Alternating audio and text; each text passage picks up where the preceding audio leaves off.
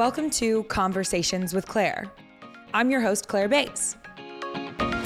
I'm a movement, nutrition, and mindset coach through my app, Wellness with Claire. Podcast host, coach at The Collective in Austin, Texas, sober alcoholic, brand builder, and competitive hybrid athlete. I've created this podcast to share inspiring stories and have meaningful conversations in hopes that we can create community together to learn and grow. Oh, and I hope to make you laugh. Welcome to Conversations with Claire.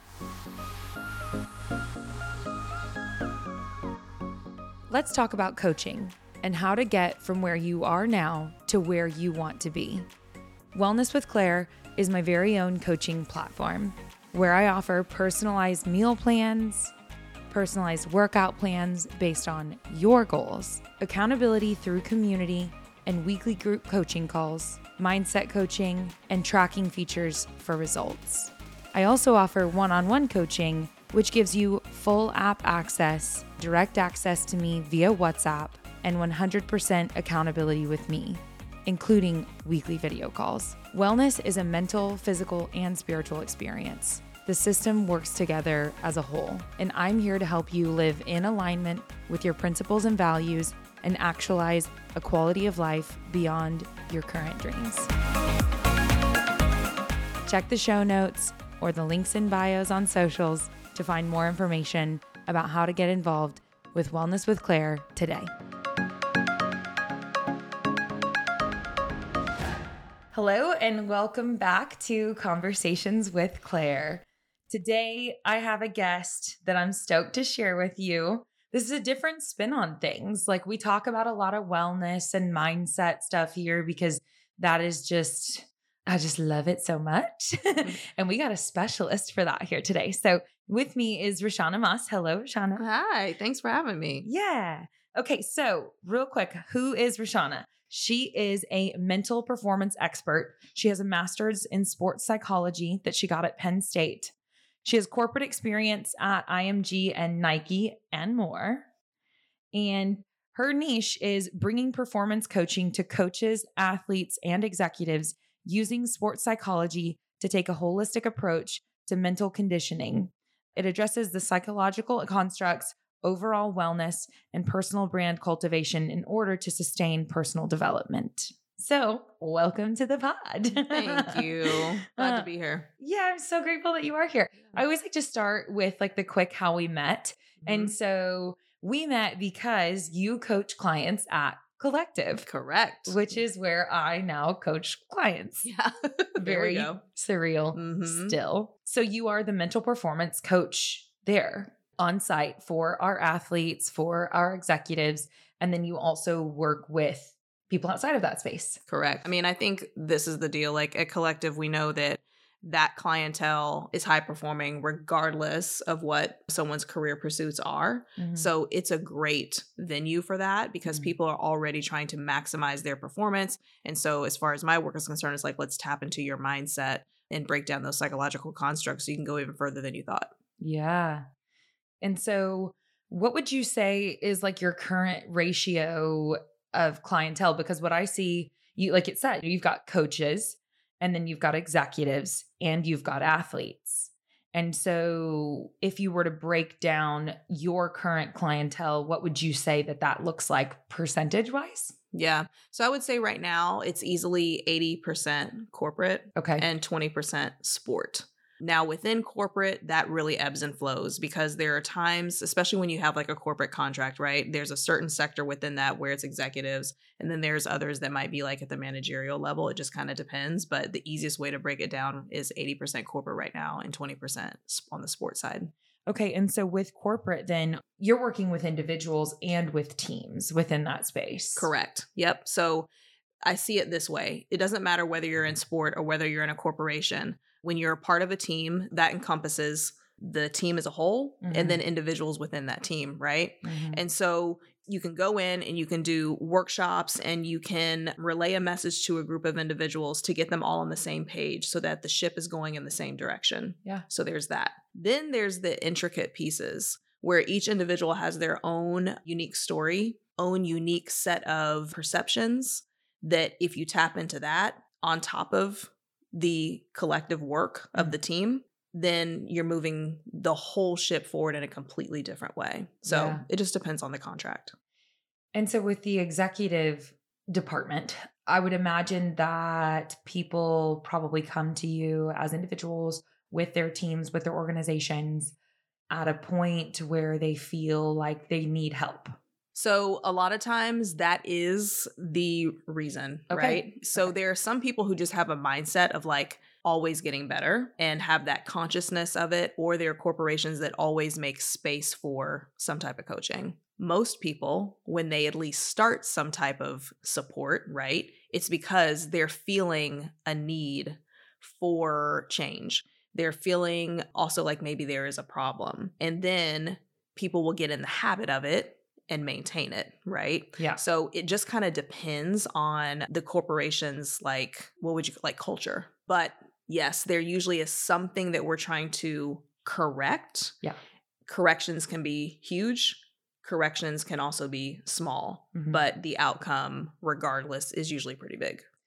And when I think of this, I feel like you fall very heavily into just the corporate wellness world.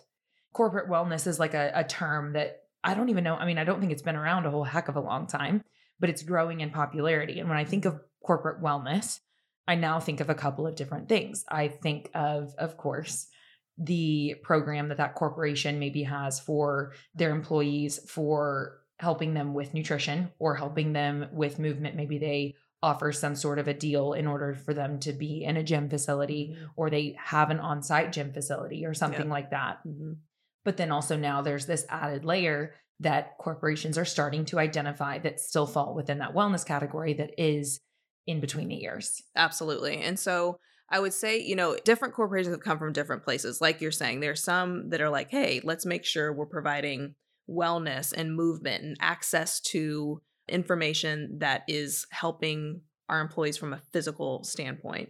There are other corporations that have said, okay, we need executive coaching, which is very close to what I do. The differentiation, though, is just because of the psychology background. My interest is to get down to the root of something and go down to that deepest level we can possibly find and disrupt it, so that at that point, if you disrupt the root, it's very unlikely that you're going to go back to that point or that you are going to revert, right? So it's almost like getting down to literally like how you think, and how you're putting the puzzle pieces together to shift it forever.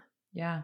Okay, we're going to get back there, but we're going to back up too. So I just love it. So with the how we met part is, yes, we met at Collective, but we met briefly. And then we attended an event together. You were actually one of the speakers and I was just an attendee who got the opportunity to be there because I worked there. And it was just what I feel was like this quick and easy bond. Like, oh, we're bonded. But I think what was really also special for me about that interaction, that we got to have a more lengthy conversation, was you and I are very different. Like we spoke more in depth about your life and we spoke more in depth about my life. And there are not a whole lot of things up until this point that align. The way you were raised, the way I was raised, like there's so many things. So that's, I think, something just really special and unique is that you and I do not come from the same place. Yet somehow we landed in the same place and we're able to just immediately bond, which I just think is very special because it reminds me of the thoughts of like existing in echo chambers or being able to be around people that are not like you and able to see differently. And I just love that we got to have that experience. For me, that feels special because it's an opportunity to continue to do more of that. Agreed. And here's the thing, like there is something very special about being able to go into environments and bond with people that are different than you. That's expanding your exposure, expanding your knowledge, and honestly, being willing to yield to something that is different than what you know, what you came from, even sometimes what you believe. It's not to say that you have to be a chameleon and constantly shift based on who you're around and what environment you're in, but it's no different than just taking in different information, right? Like if you read one book, and you decide that is literally how you are going to live the rest of your life because that one book told you one thing, versus if you read 10 books, you're more likely to expand your awareness. Exactly. Yeah. So getting in rooms with people that are different than you and being open to new ideas is something you think is important. It's huge. Yeah. I think that with what I do as well, if you're working with an executive team, the reality is they are leading a huge number of people. Mm-hmm.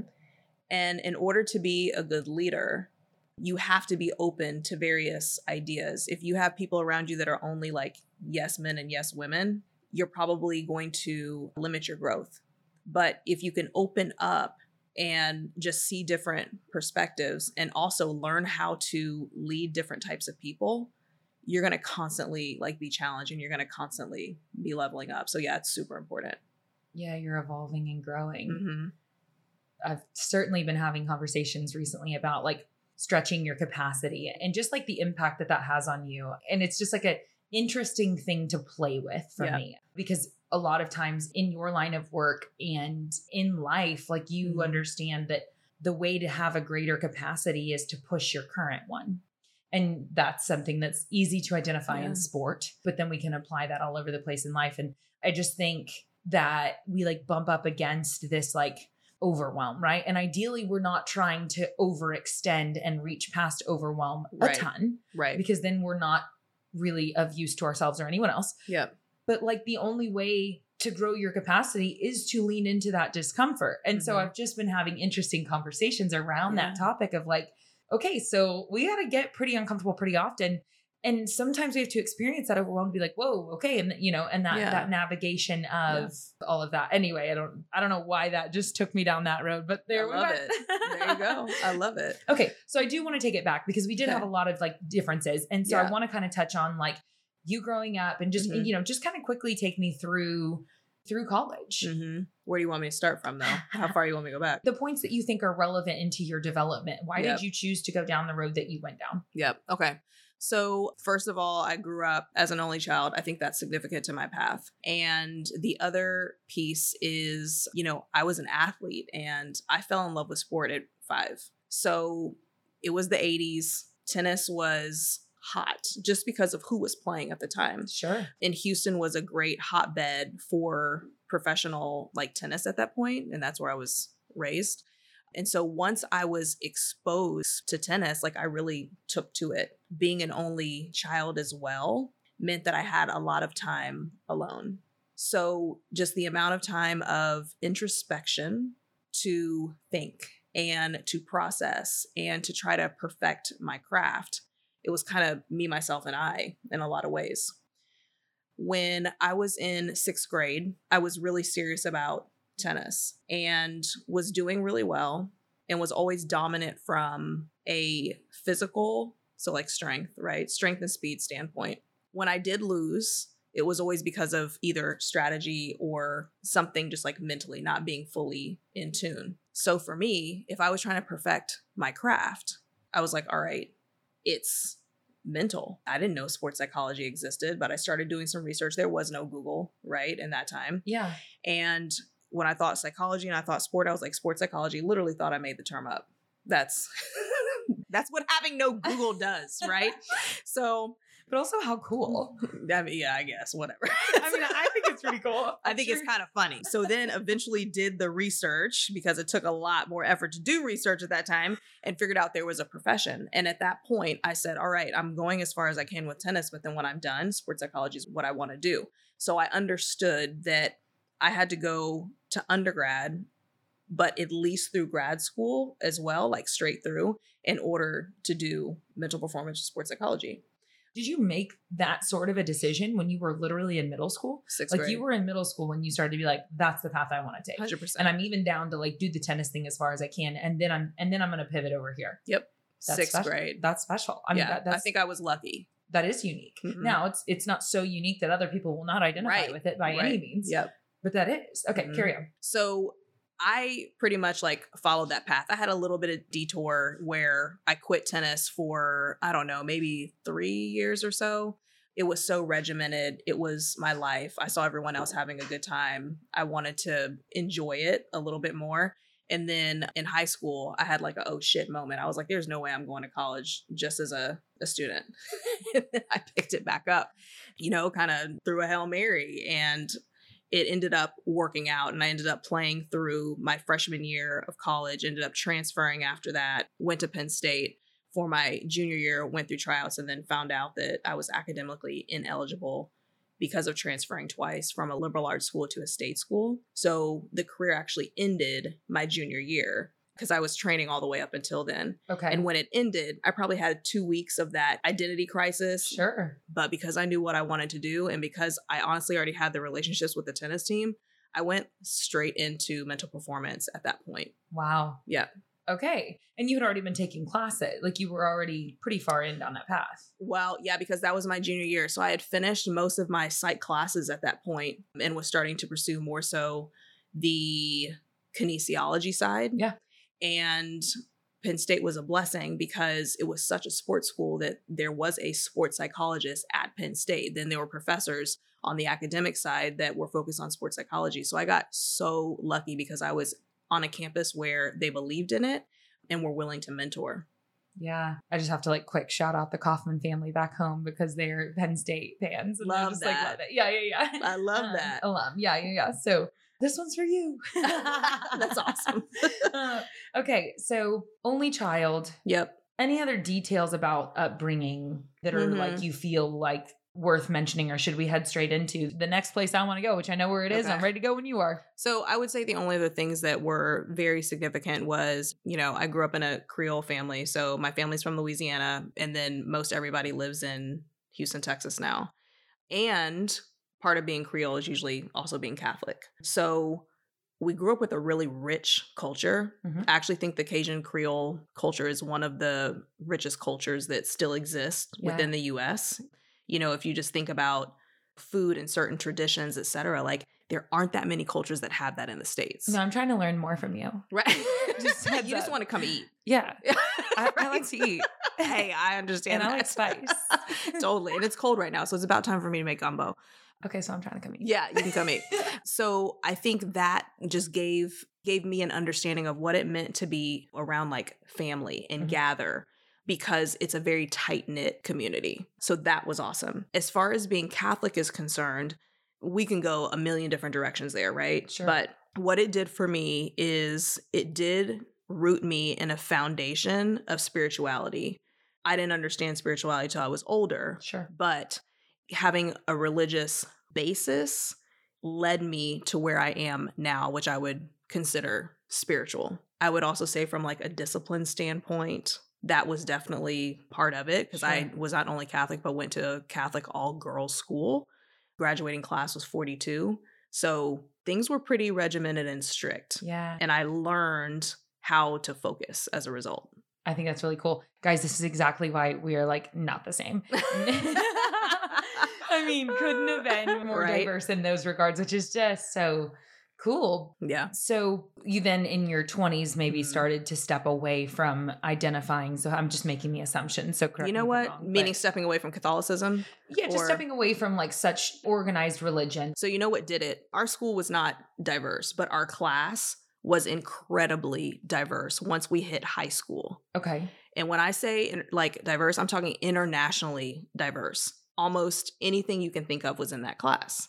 And this was in Louisiana? No, this was in Houston, Texas. Okay, and cool. Houston's like that, internationally diverse. But our class, I don't know how it happened, but it was this really awesome experience.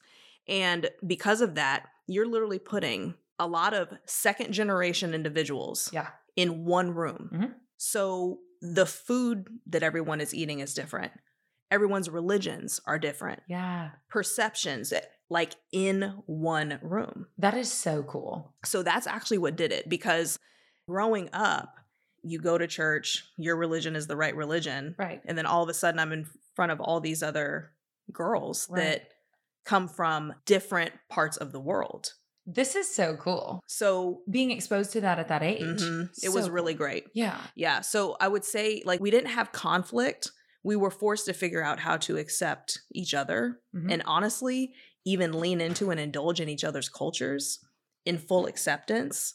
I think that changed a lot, because you have to open up and you're looking at other people and you're like, yeah, well, you're a great person.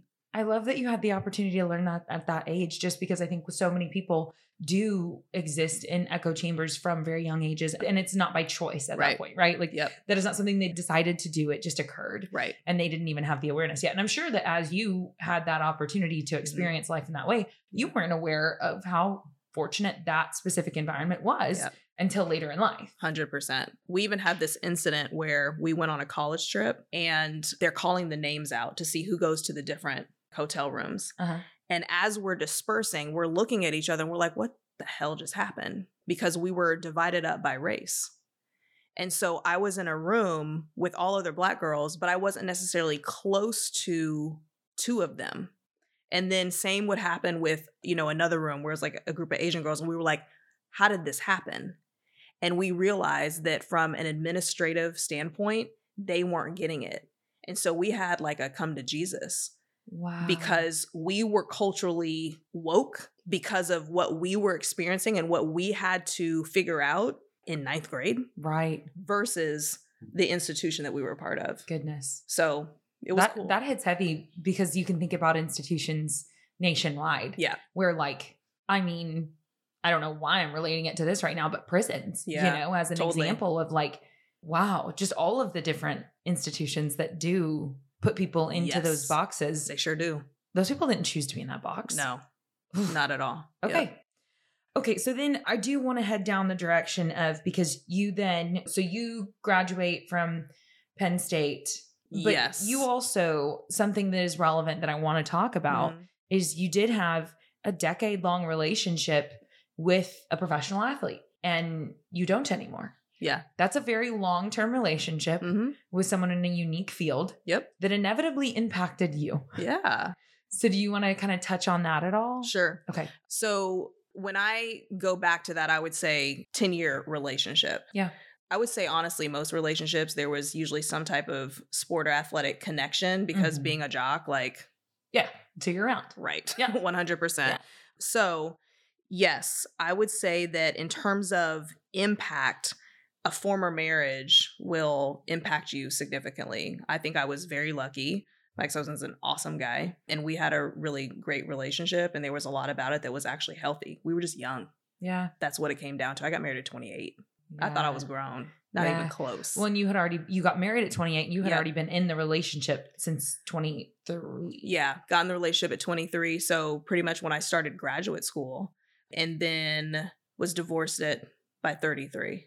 So I would say that with marriage, what I learned is there's so much about it that you don't understand until you actually do it. And I would also say that I am 100% glad that I got married. It is not something I regret at all. I never look back on it I can't believe I did that.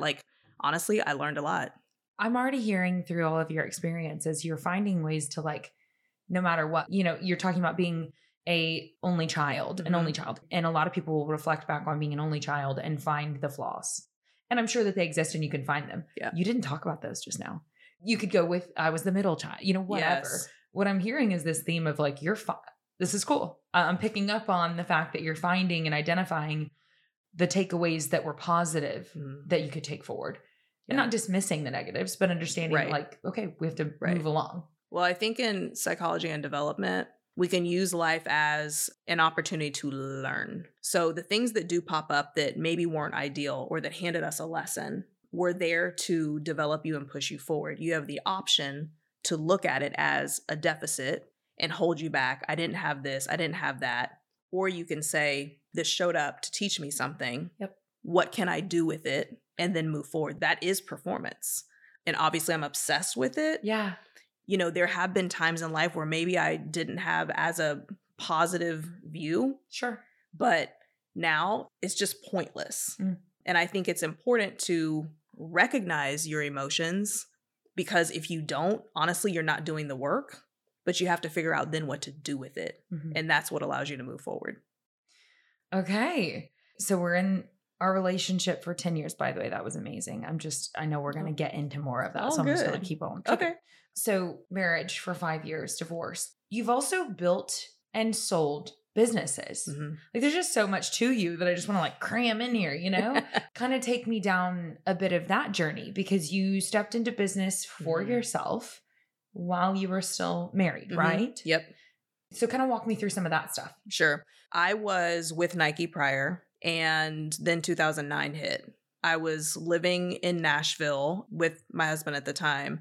It was just an economic downfall. Sure. Texas wasn't feeling it as much, but Nike's in Portland. Things were definitely going on there, and had the choice to either go back to Portland or stay where I was. It didn't feel right to go back to Portland, just be like, hey, like I'm out. That did not feel like the right thing to do. Okay. And so went through layoffs. It was hard because, to be quite honest, I did think that I would have had a longer career there. I could have seen myself there longer, but it was a blessing in disguise that, of course, I had no idea was coming. I always saw myself doing entrepreneurship at some point. Honestly, later in life, teaching, like those things have always been on my radar. Yeah. I just didn't know the entrepreneurship was going to be so early. So because that was taken out of my life, I tried to stay in it, still having conversations with other sports companies, just thinking something else would work. But I didn't feel that feeling in my gut where I was like fired up. I was like, yes, this is a job I want to do. That never happened. So when we were living in Nashville. How old were you at this time? Good question. So I was 28. 28. It was the first year of marriage. Okay. Or maybe 29, 28 or 29, one of those. Because it was taken away and I wasn't seeing any other opportunities, I was forced to open my perspective. I was here and I had to do this to see other things. And there was a concept called Pure Barre that was in Nashville, Tennessee. It was the 17th studio. It had just become a franchise. So it just converted from a license to a franchise. Okay. I'm looking at this concept, and this, like whenever you have a fitness affiliation, physical movement and what's efficient and what's not. And one of my ex-husband's teammates was saying, you got to go, because he was invested in it. I did not want to go. I thought it was the girliest bullshit exercise I had ever seen. I was used to running at that point and doing more so like CrossFit, D1. That's where I was working out. Sure. Just because I was annoyed with him constantly saying something, I was like, let me just go so he'll shut up. Girl, I went and that workout kicked my butt. And I was like, oh, isometric movements. Literally after that class, I knew that there was something to it. And that was the kinesiology starting to come out. I'm observing from a business perspective. Then I'm looking at who owns these studios. We're talking about young girls like straight out of school. And I was like, well, I've got a few years of business at this point from a corporate perspective.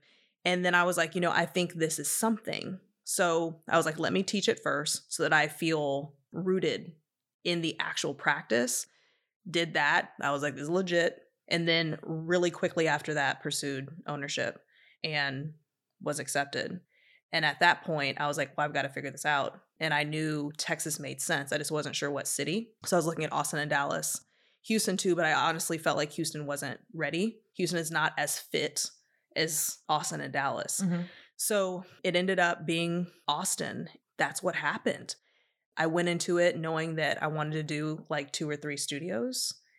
So moved pretty quickly on it, was blessed to have a broker that was a family friend and put me in the right location. And within 2 weeks of opening the studio, our classes were full.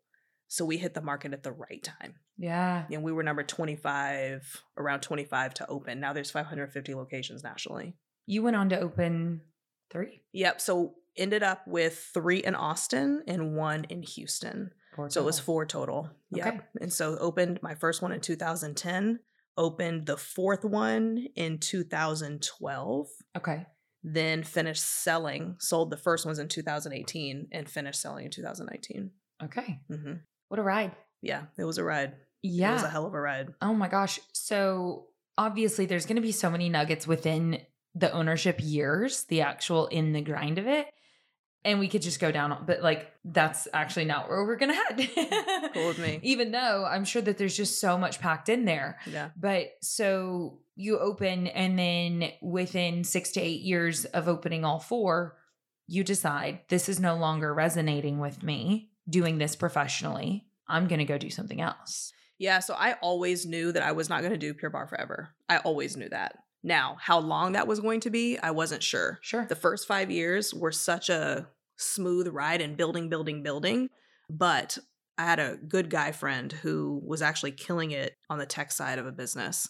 And I remember us sitting down and having this conversation in Denver, and he was like, you don't have an exit strategy. He was like, that's not okay. And he said at any given point, you don't know if you're going to want to sell or not. And you're either going to sell on the up or the down. What side do you want to be on? And I was like, okay.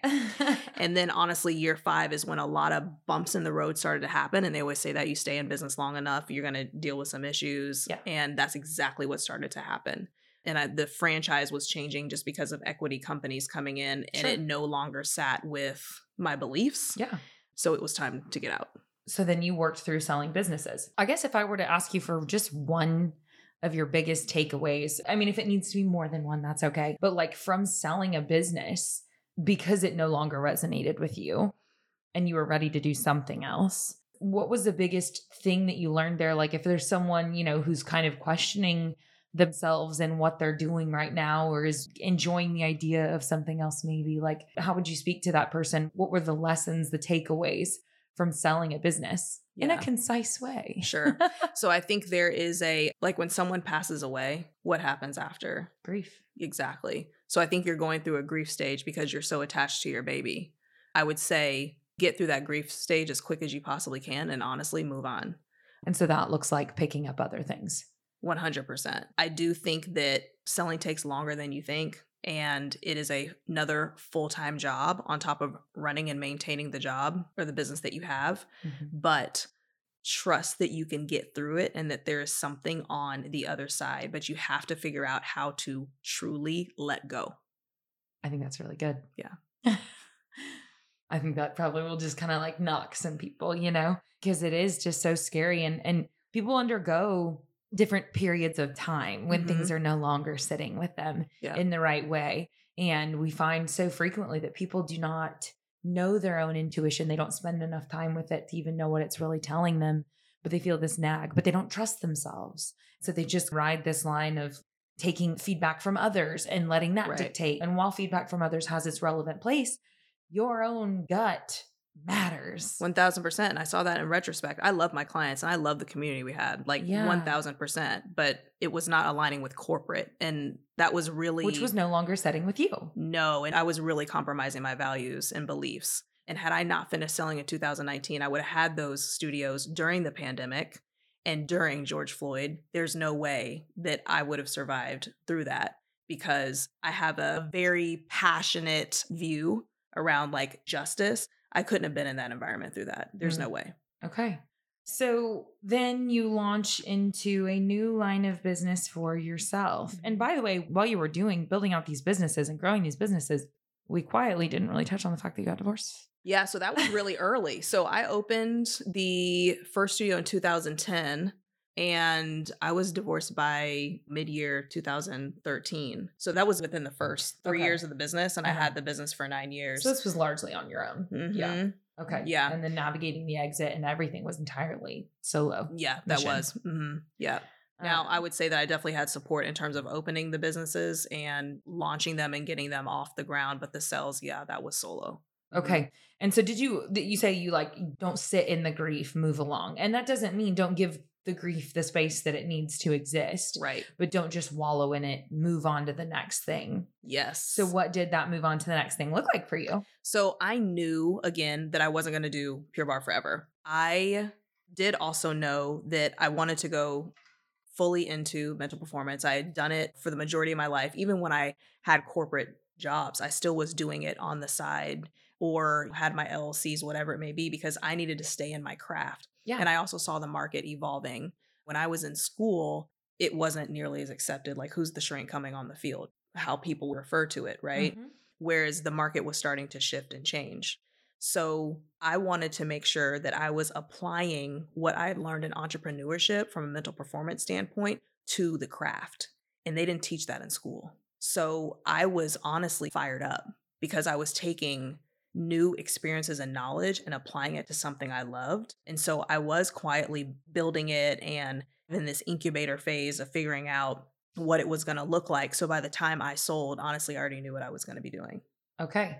And so then you launched straight into business for yourself, which was being a mental performance coach. Yes. So that's when you went straight into that. Yes. And so who were your first clients?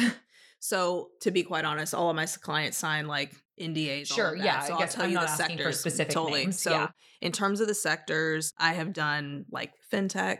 I have done social media companies, legal, sport, of course, like conferences, as well as sport teams, and then also consulting companies as well. Yeah. So I think I got really lucky because of connections and people who were like, oh, I'm actually interested in this. You had also been showing up in those rooms as the version of you that got their attention too. I was pure. I think Pure Barre helped. Sure. Yeah. Sure. 100% Pure Barre helped. Yeah. But you did the thing. You got there. Don't discredit your role.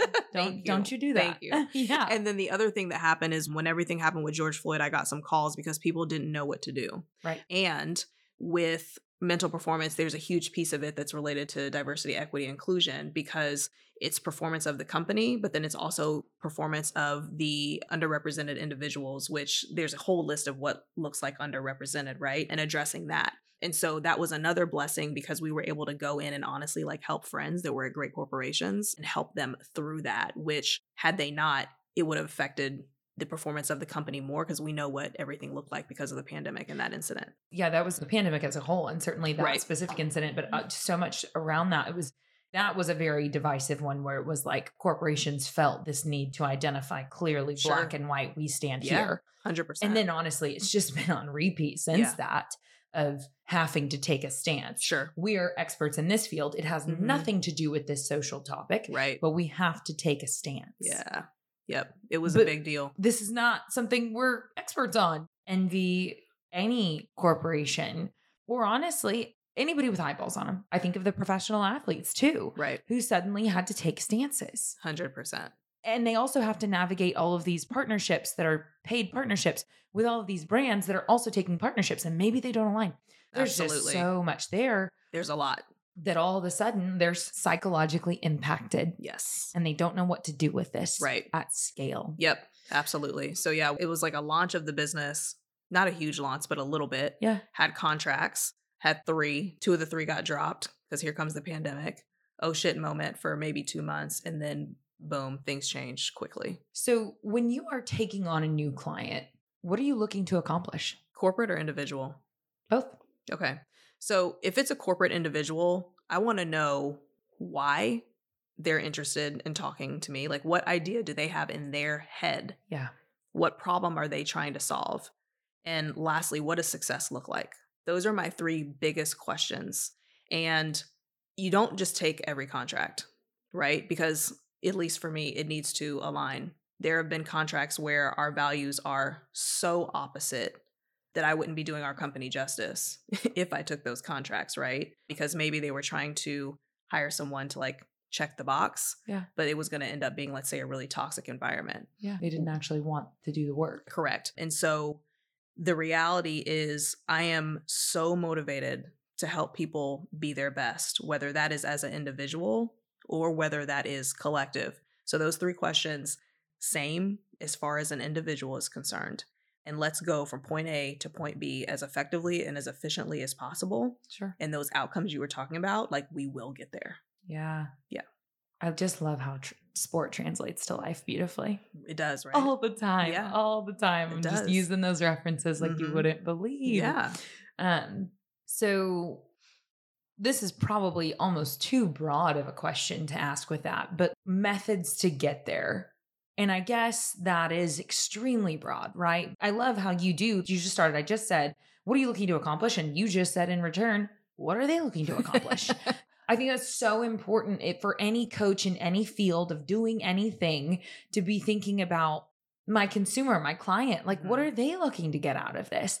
They came to me because they see something in me that they want. They see that I have something to offer them. But also we need to know what they're wanting out of the deal. Right. Or else we're not even going to get them where they're trying to go. Sure. Sure, we could probably be helpful in general, but I do relate that heavily to like this personal trainer role that I'm on now, Absolutely. And like the first questions are, what do you want to get done? Because there are many different routes we can take that are generally going to positively impact your quality of life, which is ultimately what we're trying to do. Yep. But what are your specific goals? Yep. Because then we need to get a bit more narrow with this broad spectrum that we do have. And we get to do that. It doesn't have to be a one size fits all. So I love that translates over to your coaching as well. So with the methods to get there, I guess when I think about mental performance, coaching for a consumer listening who's just generally curious, I've never even heard of this. This is interesting. As someone who's an expert on coaching mental performance, what are some maybe just tangible, simple takeaways for someone that are a bit more broad that would apply to a lot of people? How do we kind of enter this thing? Absolutely. So I'm always going to start from an introspective standpoint, right? Yeah. So if you go to the drugstore, you can pick up Advil, you can pick up Tylenol, all of that. But sometimes you need a prescription for what is specifically going on with you. That's what I would say about mental performance. We're trying to find the right prescription. So we have to go introspective first to understand what is coming up for you and what's at the forefront where you're just feeling like you're not at your potential, or there is some type of noise that's cluttering your clarity and you haven't figured out how to get to that next step. It's almost like having a support system right there with you that can challenge where you're at, what your thoughts are, and help you open up your limiting beliefs. So something I'll see often is people will say, okay, this is how I make money and this is what I need to do, right? And this is how I have my abundance. And on the other side, this is my passion. And they see it as separate versus why are you not able to take those and actually find a path where they both align? It's a lot of either or versus holistic and encompassing all, to where it's like, no, you actually can have both and you can thrive. And as a result, you're going to have the money you want. You're going to have, the career that you want. You're going to feel totally lit up because you're in your passion, right? Yeah. And then on top of that, you're going to be a lot happier. And I think we discount how happy you can actually be. Yeah. That's so true. Yeah. Right? It is. I've been receiving a lot of comments recently about happiness, and people are just like, I can just see that you're so happy. And not that you weren't like before, Yeah. And it's like, you really can be, and life is still going to knock you upside the head. So get ready. 100%. I'm very aware of the reality that there are a lot of things constantly going on outside of my control, but I'm going to continue to take the best actions that I can and hope for the best. Right. Anyway. So that's, it's cool because you're right. And a lot of it is that limiting belief stuff. Like you mentioned that. And that's just, I think that if I think of the narrative within my life within the past couple of years, that's been so transformative, is really just looking at all of these limiting beliefs. And the biggest one over the last couple of years that's occurred for me was thinking that I could not live a life without substances, thinking that I could not live a life without alcohol and drugs. Sure. I did not know that I had the ability to live without those in my life. Now that I have the awareness that those do not need to be a part of my life, and I have a good support system and a spiritual program that helps me, I get the opportunity to live without those things. And so now it's just been this bulldoze of okay, bye limiting beliefs, and there have been other ones that have occurred within the gym and different times, but just thinking about those. And with that, if you identify a limiting belief for someone, so maybe it's the one I just stated, or maybe I've never been blank, so I could never be blank. I've never been in shape, so I could never be in shape. I've never been peaceful, so I can't do that. That's not who I am. I'm a very divisive, confrontational person, whatever. What would you say to attack that? What would just a quick, all right, here's this. Yeah. So I think asking questions is one of the best ways sometimes to put it back on someone else so that they can examine their beliefs, right? So in terms of peace, right, and never having experienced that, usually that means someone came from a life where there's a lot going on, and maybe home life was really chaotic and crazy and whatever else it may be. And so when things are not chaotic, they actually might feel uncomfortable because it's not their norm. Their nervous system is used to being in survival mode. So sometimes the question is thrown back on them, all right, so do you want a peaceful life? That's the first question. Yeah.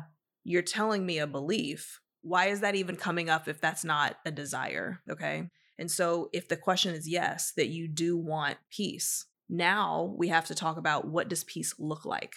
And if there's a vision for it, then that's another indicator that that was put in them for a reason. When we get rid of our fears and we get rid of all the limitations and we have that vision where it's like, that feels so good, or, oh my God, like, yes, this is who I can be or what I would love to have. That actually is your truth. But all the conditioning and all the fears is what keeps us away from it. So once I hear that vision, it's my job to be a cheerleader towards that. Yes. And now we've got to talk about what life looks like now and what that peace looks like. And then we have to figure out, how do we get from point A to point B? What in life needs to go? And it's not like an immediate, right? We have to take baby steps and start to figure out, how do you actually exercise boundaries? How do you execute self-care? How do you make sure that you are setting uninterrupted time aside for focus in your craft and in your job and in your career and whatever else it is? And slowly they start to get comfortable, because you don't want to completely shock the nervous system, because that's when people will revert. What's coming up for me too is the reality that they then have to grieve the loss of their previous behaviors. Yeah. And all that comes with that. Sure. Which is often relationships and other things. And that is not easy work. Right. But it is beautiful and worthwhile work. 100%. What also comes to mind was something I heard just last night about demonstration versus persuasion. And so in coaching, thinking about demonstrating these things rather than just like talking at them. I guess that came up for me. That just felt powerful for me, because I think about that in any coaching setting again, of like, if I can demonstrate something for you, that's going to have far more impact than if I just try to talk at you. 100%. And the same with the quality of life stuff. Like, the best way to positively impact someone else's quality of life is just to live a good one yourself. Yeah.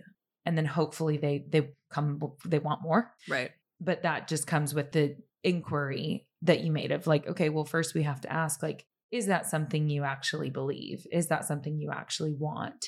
What does that look like? Right. And let them walk down that road and let them fill out the piece of paper themselves. Yeah. I mean, instead of you writing it for them. Yeah. You have to give people agency in their path forward. I think that's one of the strongest ways. It's, if you think about it, if you're just dictating things, that's not helpful at all. It's not an effective method for change. Not at all. And we need examples. Look at how that's gone societally. Right. And we need examples, right? When you asked about tools before, you think about sports psychology, we immediately go to like focus, visualization, routine. So whether that's pregame routine, postgame routine, morning routine, evening routine, right? Emotional regulation, all of those things apply. And you can read what that is and you can use the tools. But without examples and a vision, or without getting deep into how that applies to you, that's the differentiation. And that's where like a coach and support makes a difference. You're going to get there a lot quicker. Yeah. You're being the biggest cheerleader of, AKA you are just reinforcing repeatedly until it starts to actually sink in. Right. Because just thinking of it one time and then putting it away on the shelf does absolutely no good. Right. And so we have to revisit it all the time. And if there are people within our ecosystem, coaches, mentors, friends, whatever, that understand that's where we're trying to go, they have the ability then to help us head that direction. Right. Oh, that's so powerful. I love what you do. Thanks, girl. I love what I do. Like, I feel lucky to do what I do. I do. Yeah. And how many times can I say I do? I do. Right? Yeah, exactly. Yep. Okay. So let me ask you, this is a question I love to ask every guest. And so what is something that you feel that you are doing well that you would like to do better or do more of? So one thing that was one of my strengths, but then later became even like a deficit, was my mental strength. And so as an entrepreneur in grad school, like I always knew how to power through. As an athlete, you figure out how to power through. But eventually, with age, with stress, whatever it may be, my body was like, excuse me. So giving my body, my physicality, a voice has made a huge difference in my capacity over the last year. And I feel like I'm just now getting into like a sweet spot of combining that mental strength and that physical voice. And so there's almost like, honestly, just a different sensation that I'm experiencing, period. And there are so many different levels of like performance, right? Like performance at the ego level, performance through like where the passion and the work is being done through you. There's all these different levels of it. And so this level right now and getting intimate with it is really cool because there's definitely work being done and like a push to get there. Yeah. But it's not I have to make that happen. Yeah. There's a fluidity of intuition, of knowing what is for me, what to show up for, and let things come and go with grace versus this like stress. Yeah, just push through. Yeah. That's really cool. Thanks. And that came from overloading to the point where you had to recognize, shit. Yep. This isn't working. Yeah, not even aware that it's overload because again, with mental strength, it's like you can push through. Yeah. And then your nervous system eventually is like, nah. Correct. Yeah. So I also, let's see here. I think I'm going to ask you this one, which is, what is something that you are currently doing that you would actually like to do less of? I would probably like to delegate some of the work that I'm doing more. And that's just, there's certain stages of business where it's like, is that the smart thing to do financially or not? So I would say, yes, there are definitely more things I would like to delegate from a work and business perspective. Let people help you. Yeah, I know, right? Yeah, it's hard. 100%. It's hard. Yep. Especially when you think you can do it the best. Right. Because you care so much about it. But it doesn't always mean it's the best use of your time. Exactly. So what are 3 things that you are grateful for today? Okay. So grateful for today. First and foremost, my support system. I think I'm so lucky with the people that I have in my life, whether it's family, whether it's friends. It's a really awesome group. Yeah. Yeah. And they are so nourishing. Do you feel like you prioritize pouring back into them? Yes. I would say that socialization probably is not my number one. Okay. But it is an essential part of the formula. Yeah. Because I'm an introvert, so I can spend a lot of time alone. So definitely grateful for that. Okay. I would say grateful to also be in my work and my passion and my purpose. That feels really good. Yeah. And lastly, I would say grateful for my intuition because I like where it's leading me, and having a louder intuitive voice helps me to not waste time.